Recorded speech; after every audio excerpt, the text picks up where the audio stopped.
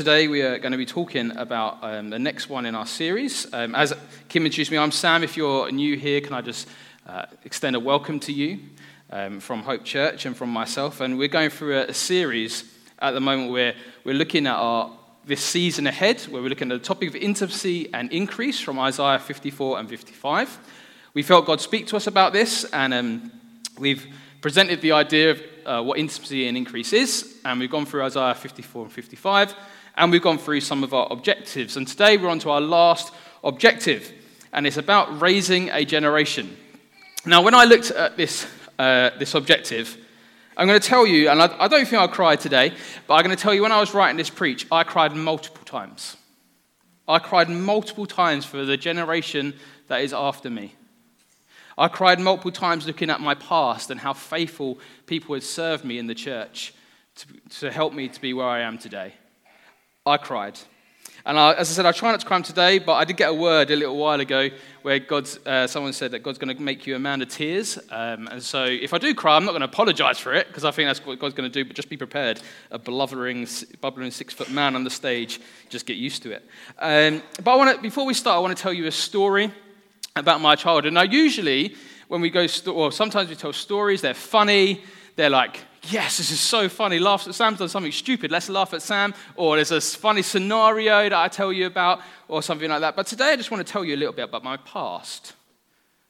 So I grew up in a church, and that was such a blessing. My parents are Christians, and they used to take me to church when I was younger. And growing up, I remember loving kids' work. I loved going to Sunday school, as we called it. I used to be so excited to go along. Sundays were a great day for me. I used to love going in, meet my friends, and learn about Jesus and the amazing Word of God. And I still remember having great kids workers. So thank you if you're a kids worker. I want to honor you for that as well. And I learned loads, and I even did a Bible course as like a year 6. Makes me sound a bit weird. I was in year 6 and doing a Bible course. But it was so fun. I learned loads about the Bible, learned stuff about the Old Testament and the New Testament. And I still remember doing it, and you had to submit it. I think it was with the Scripture Union or something like that. And you got a little certificate to say you completed it. And I loved it. I loved it. Things were going really well. Then I went to secondary school, and I moved into youth. And in youth, I was the only one my age. I've been used to having loads of kids with me, but because I was probably one of the older ones in this group, I moved up and I was the only one. And some families moved away from the church, and it meant I was the only youth member for about 2 years until my brother joined me. And that sounds like it's going to be a pretty sad story, doesn't it? Sam alone in a youth room with a youth leader. Safeguarding was all okay, DBSs were done and things like that. But it wasn't that sad. There was a man called Ian. He was my youth leader. And sadly, he's passed away now. But Ian got what it meant to be a youth leader. It was so easy to cancel youth, just for me. There's only one person there. You can just stay in the service, Sam. But Ian didn't view youth like that. Ian didn't view the next generation like that. He was the only youth leader on our youth team at that point, and every week he took me out. Every week we went into the youth room. And I remember he asked me what I wanted to do, and I said, I'd love to learn more about the Bible. And he went through book after book after book. And we went through what the theme was, who wrote it, the time period. And I still remember stuff today. It was such a good foundation for me as a teenager to have that. And he ran it because he knew the importance of the next generation. He knew the importance that youth and kids' work are the church of today and tomorrow. And he knew that part of raising a generation is to sacrifice some things that you might find enjoyable, that you might have preferred to stay in the service. But he put that to one side for me. At 15, for lots of reasons, I actually ended up going to a different church. And during that time, his wife was called Kathy. Kathy and Ian still used to keep in contact with me, check up with me, make sure I'm all right. There was great youth leaders at my new church, but they still kept in contact with me. Then I went off to university, and as some of you know my story, I've shared it before, university was not a good time for me in my walk with God. I rebelled against God during that time, rejected him, walked away from him. But during that time period, there was some people who faithfully kept in contact with me, and Kathy and Ian were one of them. They used to send me postcards to my university halls and when I lived in a house at uni. They kept in contact, kept loving me, kept showing me God's love, even though they were probably aware that I'd rebelled and walked away. And I came back to God at the last year of my university studies. And I honestly believe that one of the things that got me through that time was Kathy and Ian's love for me.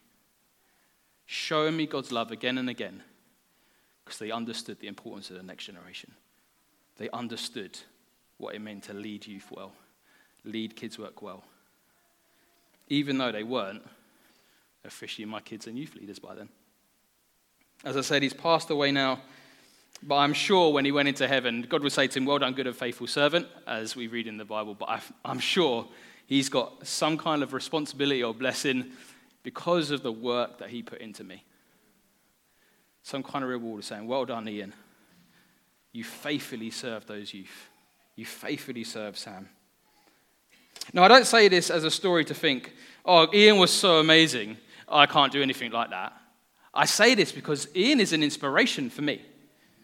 Doesn't matter if I'm working officially with youth work or kids work. It doesn't matter about that at all. He was a man who understood what it meant to raise a generation. He was a man who understood God's word and God's love for every single one of us, and then he put it into action. He walked it. He lived it. Now, you might be thinking, oh, Ian must have been about, when I was 11, 13, Ian must have been about 20-something, because youth leaders are all cool and young. That's sometimes what we think. No, Ian was in his 50s when he was my youth leader. Ian didn't consider age to be a barrier to help the next generation, because he knew what it meant to raise a generation. Now, there's part of me that thinks I could just finish there on that story and say, take that, absorb it, and live it. Now, Ian wasn't perfect. There was loads of things Ian used to do that wasn't perfect, but I used to find them quite funny as a youth. But he is an inspiration. And I want to start off by saying, if you're sitting here this morning and we come to talk about raising a generation, and you're thinking, I'm too old. I know 50-something isn't old at all. But Ian didn't consider age a problem, and nor do we. If God's blessed you in the area of working with youth, and we'll come on to in a minute by what that means for the whole church, don't discount yourself because of your age. Now, I called this talk, Is This a Lost Generation? I don't know about you, but when you listen to the news and whatever on your phone, you want to go through articles, all I ever hear is really negative stories about teenagers and kids' work and kids' stuff. And I was like, whoa, this is so depressing. And I started to look at some statistics during this time, and I was like, let's see what kind of statistics are out there. I'm just going to read some of them to you. 1 in 6 children aged 5 to 16 were identified as having a probable mental health problem. And that was in July 2021. That's, if you think about it in terms of classrooms, that's 5 children in every class probably has a mental health problem. Nearly half of 17 to 19-year-olds were diagnosable with mental health disorder, who have a mental health disorder, have self-harmed or attempted suicide at some point. This is an American stat. The next one, but they think it'd be similar for the UK. Across age groups, the average amount of time spent on social media ranges as low as 4.1 hours per day for 13-year-olds and 5.8 hours per day for 17-year-olds. And girls spend more than 1 hour more than boys on social media. In 2020, 48% of 12 to 15-year-olds suffered online abuse, abusive behavior or threats, and 42% of them were pressured into sending photos. I'm wearing this t-shirt today because I support a charity in London called Power the Fight, and they are working against knife crime and violence for teenagers. 50% of all knife crime offenders in London are teenagers or younger children. 40% of young people were bullied in the last 12 months. Now, I guess most times you come to church, you think it's going to be quite a positive message. And this is a positive message because we've got great news to come.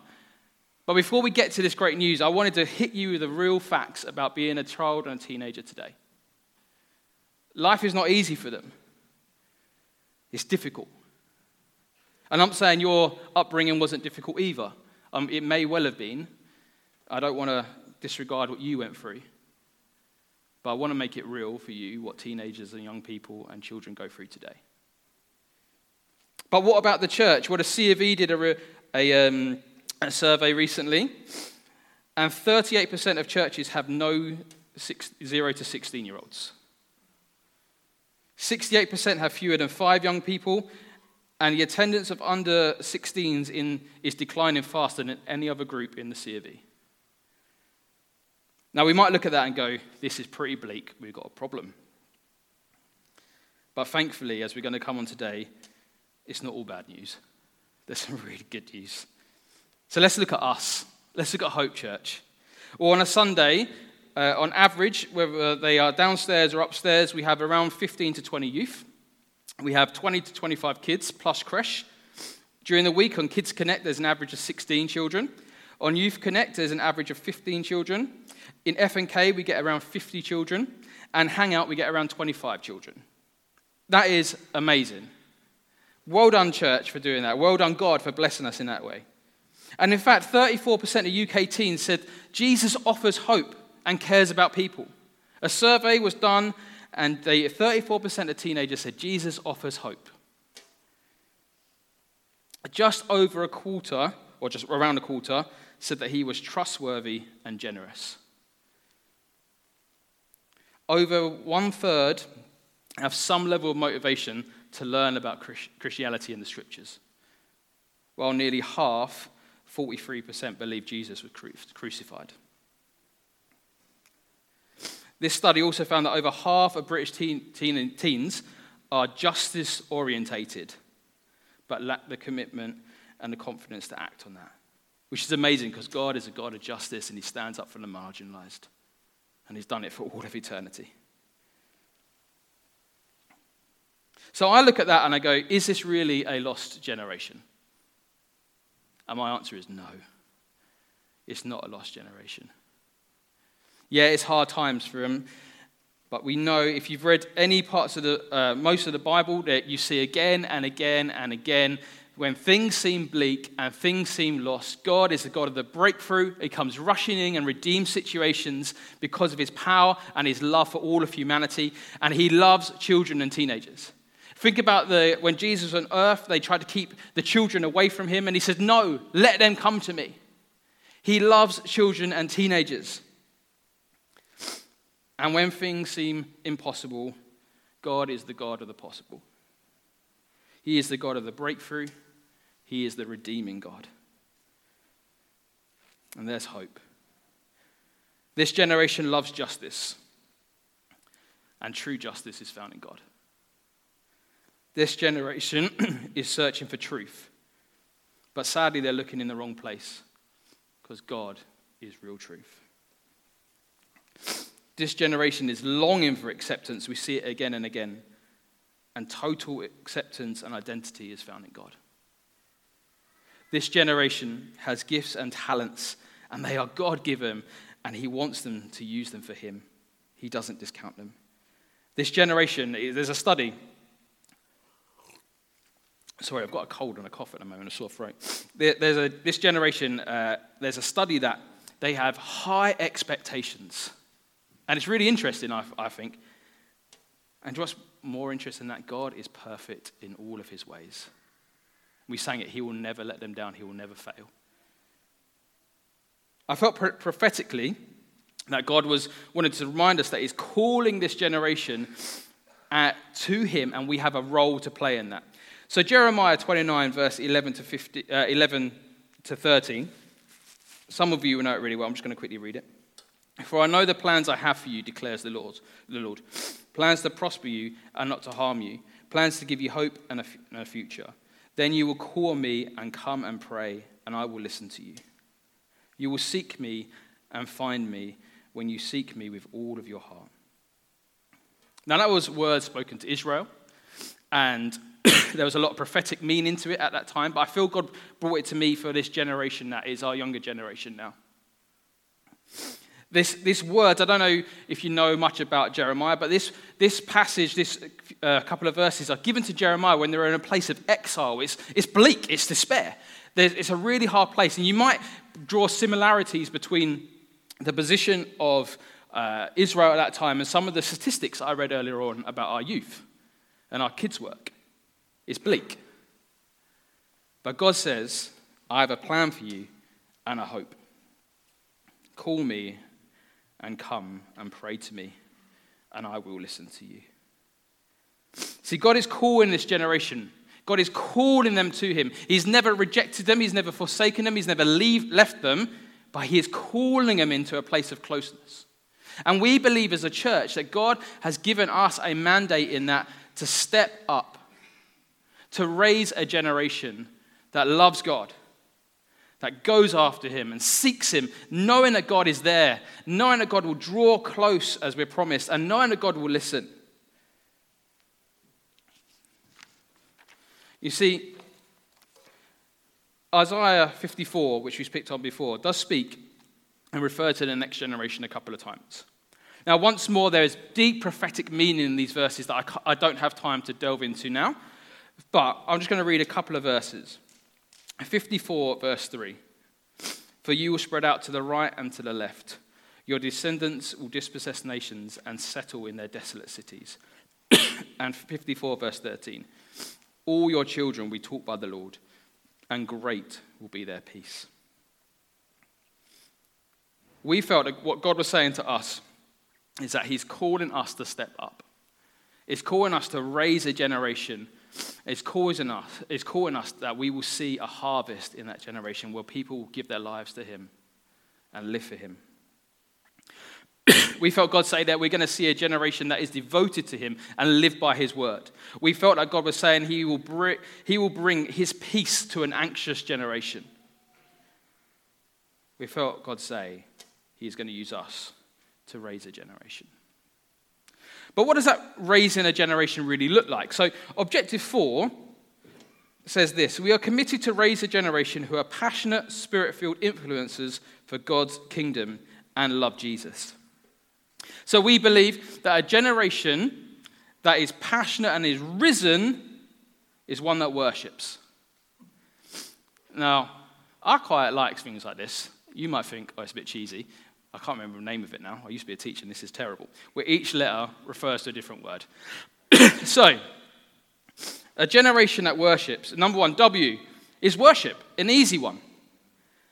One who praises God.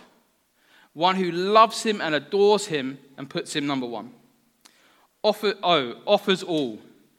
One that surrenders themselves to the will of God. Just like we all should, where we surrender ourselves. We see a generation. One that offers all their actions, their dreams, and their desires of their heart to fall in line with God and say yes to him. Ones where they offer their relationships, their friendships to him. One that's rooted, a generation that is rooted, that knows and lives by the word of God. That decisions that they make about their future and about their decisions and their beliefs are standing on God's standards and God's word.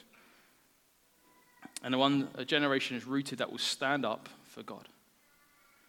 Will stand up to their peers about what is right. S, really important, a generation that is spirit-filled, full of the Holy Spirit. That they are guided daily by his Spirit. That they are kingdom carriers. They go into situations where they know they carry the kingdom of God because the Holy Spirit goes with them. H, harvesters. A generation, we heard it last week actually, in the prophetic word. A generation that will harvest. A generation that is bold in speaking the gospel. A generation that will ask that question that Jesus, we heard today already, calls to us. Follow me. A generation that will say to their friends and those they come into contact, will you follow Jesus?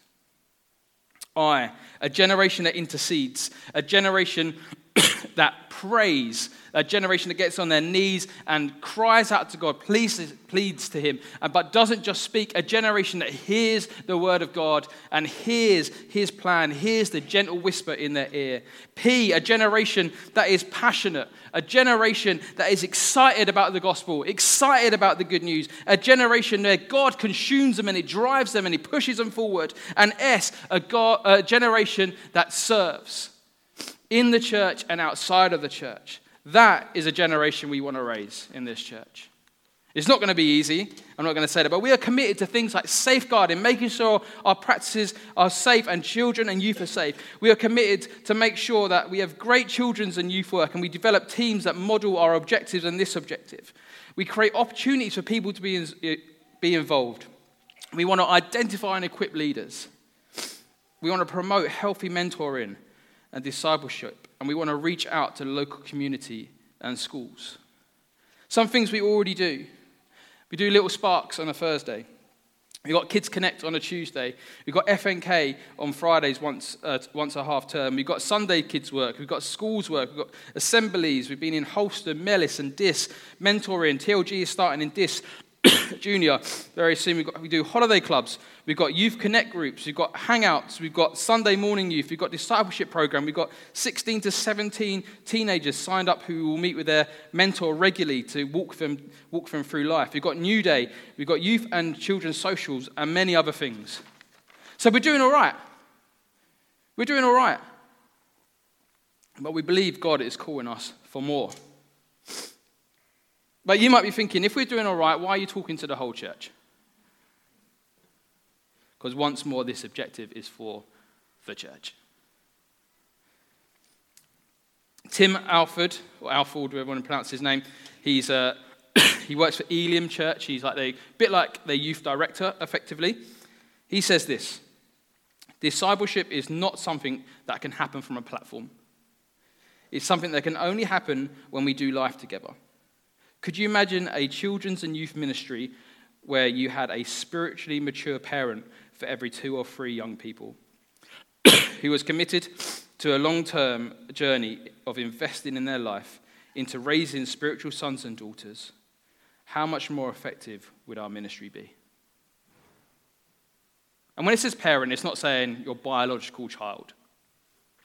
It's saying, church, if we want to raise a generation of people, of teenagers and children who love God, we need to step up. We need to step up. We need to journey with our children and young people. Rachel Turner, some of you will know her. She added, churches have historically seen the discipleship of children and young people as a children's and young people specialist problem. I see it as an adult discipleship issue.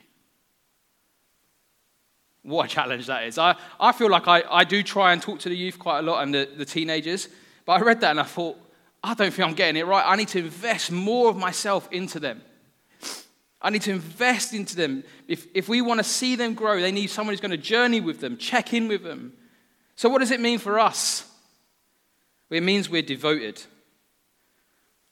If we want to see a generation that worships, we need to be a church that is devoted. First of all, another one like this, we can remember you're devoted as well as worships. D, devoted to prayer. A church that is devoted to prayer. A church that gets on our knees and prays for this generation. A church that stands with them and prays for them in the tough battles they face, and prays for wisdom and boldness and peace and God's presence for them. E, a church that engages. We talk to them. We share our story with them. We ask them about their life, their exams, their friendships. And all of this, as we said before, needs to be done in a way that meets our safeguarding standards and things like that. V, a church that volunteers. A church that if there's a need to serve, if it's the right thing, and you feel God is prompting you in that way, you stand up and you say, yes, I can serve. Yes, I can volunteer. Oh, a church that is open. If we believe we're going to raise a generation that's going to harvest, we need to be open as a church to receive people. We need to be open to receive children and teenagers that may come in who may not believe the same thing that we believed. But we need to love them, accept them in, and the Holy Spirit in us, we will teach them on God's word. But we need to be open. We don't want a teenager or a child to come in and feel rejected by the church. A church that is open and ready to receive. T, a church that trusts. Now, if we want to raise a generation, we're going to have to give them opportunities to serve and things like that, we've said. They may get it wrong. I don't know about, have you ever got anything wrong? Yeah, I got things wrong. There's times, I remember, especially some of my younger preaching days, I've stood up and I've said something, it's come out the wrong way, and I've been like, oh no, that was not how it was supposed to come out. I've said something wrong. But I was never condemned for it. We need to be a church that trusts, so we give them a chance, and when they get things wrong, we're quick to forgive, but we're also quick to teach. We need to give them opportunities. E, a church that encourages. Just like Ian used to encourage me, send me postcards and things like that. We need to be a church that encourages our children and teenagers. Encourage them about their school life. Encourage them about their friendship. Encourage them about their gifts and their talents. You'll see it. Let's not pretend that our gifts and talents suddenly just appear when we turn 18. We just go 18 and go, whoa, now you can do this. They are developing and growing. Sometimes God will equip us at certain stages with gifts, yes. But he will also grow gifts in us. If you see a gift in a teenager, encourage them. Or speak to their youth leader and say, I really saw this. Can you get alongside them and say, well done, I can see this gift growing in you. Encourage them. Encourage them to come to church. Encourage them to go to events. Encourage them to step out in faith and in boldness. Encourage them to harvest. Encourage the parents. I'm not a parent myself. But from what I can see, it's not the easiest job in the world. I'm sure there's parents here thinking that is an understatement. But it doesn't look that easy. Encourage parents who are trying to raise their children to love God. Encourage them. Offer to help them. Because they play such a vital role. And D, disciple. Do life with them. Include them. Don't ignore them. And if it's right to be part of the discipleship program, they will approach you. And if you feel it's right, then be part of that. Walk alongside a teenager. Help them. Share your wisdom. Disciple them. It's something that God tells us to do. Go and make disciples of all nations. Disciple. Once more, let me just clarify in the disciple one. If you're, in terms of the discipleship program, they will approach you. We have lots of safeguarding things in place to make sure that everything's met properly. So you won't just be able to come and go, I want to disciple someone. And we'll just say yes, because that just won't work. But we feel as a heart, as a church, we all play a role in discipleship, including encouraging and just walking with them. Now, as I said, we've got loads of things going on in church at the moment. I'm just going to invite the Little Sparks people up. They're going to give us a quick update on what's going on at Little Sparks. So, Emma and Andrea. You can welcome up. I think they're a bit nervous, so you give them a clap on the way up.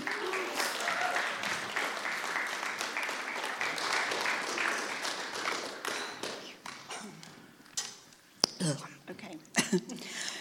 We're privileged to be running a very successful baby and toddler group every Thursday morning from 10 to 11:30 a.m. Every week we get up to 40 plus families with babies or toddlers and their mums, dads and carers.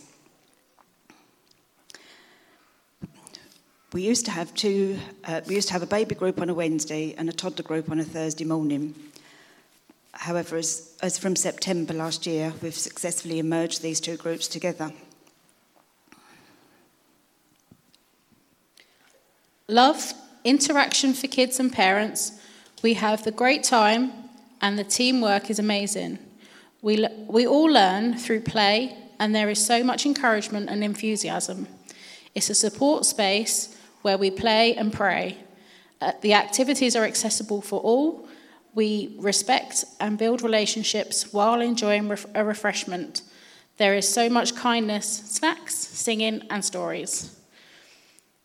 As you can see from the pictures, We have a great time setting up all the activities for the children, also packing down of the items. It's amazing how we hide it all and how neatly we can get it packed away. Families arrive at 10 a.m. We have free play, a craft activity, light refreshments, tidy up time, and then we gather together to finish the session with a sing-song. It never ceases to amaze us how we get to see these tiny newborn babies grow each week, and in no time at all, they are running around with their own little personalities, exploring the world. At Little Sparks, there are friendships made in lots of different ways. The children grow friendships with each other.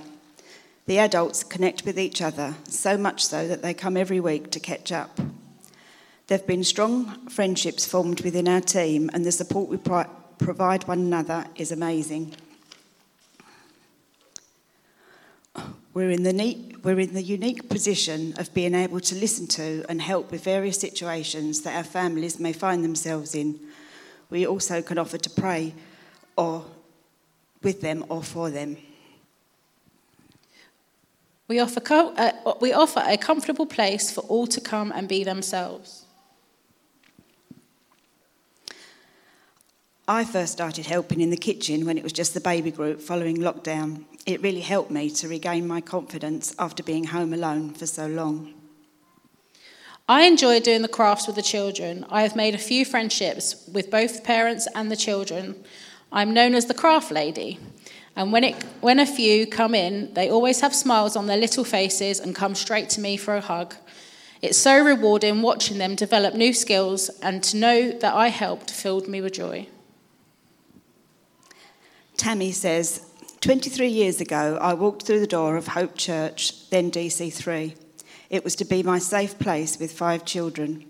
To be part of a team, to show love, kindness and friendship is a great blessing, and I'm forever grateful. Kaylee says, Little Sparks has been a highlight of myself and Noah's week since we started last Easter. It's a warm, welcoming space for parents and caregivers to bring their children and meet like-minded people to connect with. I've seen Noah and myself grow in confidence since being part of the team. It is truly a special community that's been created, and so much goes on within the 1.5 hours. Many families would really miss being part of this little routine in Little Sparks if Little Sparks was unable to continue, as us included. We try to promote other groups that may be helpful to families, including Who Let the Dads Out, Fair Share, Coffee Morning. The families also promote each other groups to each other in the community. As you can see, this is the group we had before Christmas. Unfortunately, due to different circumstances, some have had to sadly leave the group.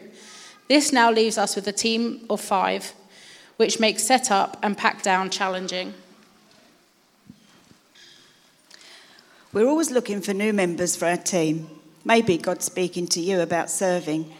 We would love you to come and help set up, pack away, help in the kitchen, or to chat with some of the families during the session.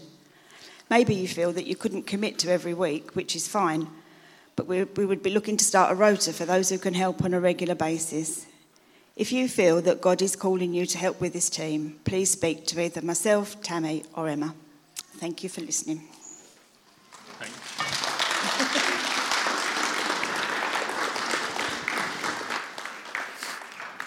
It is such an amazing team. It's an amazing place to be.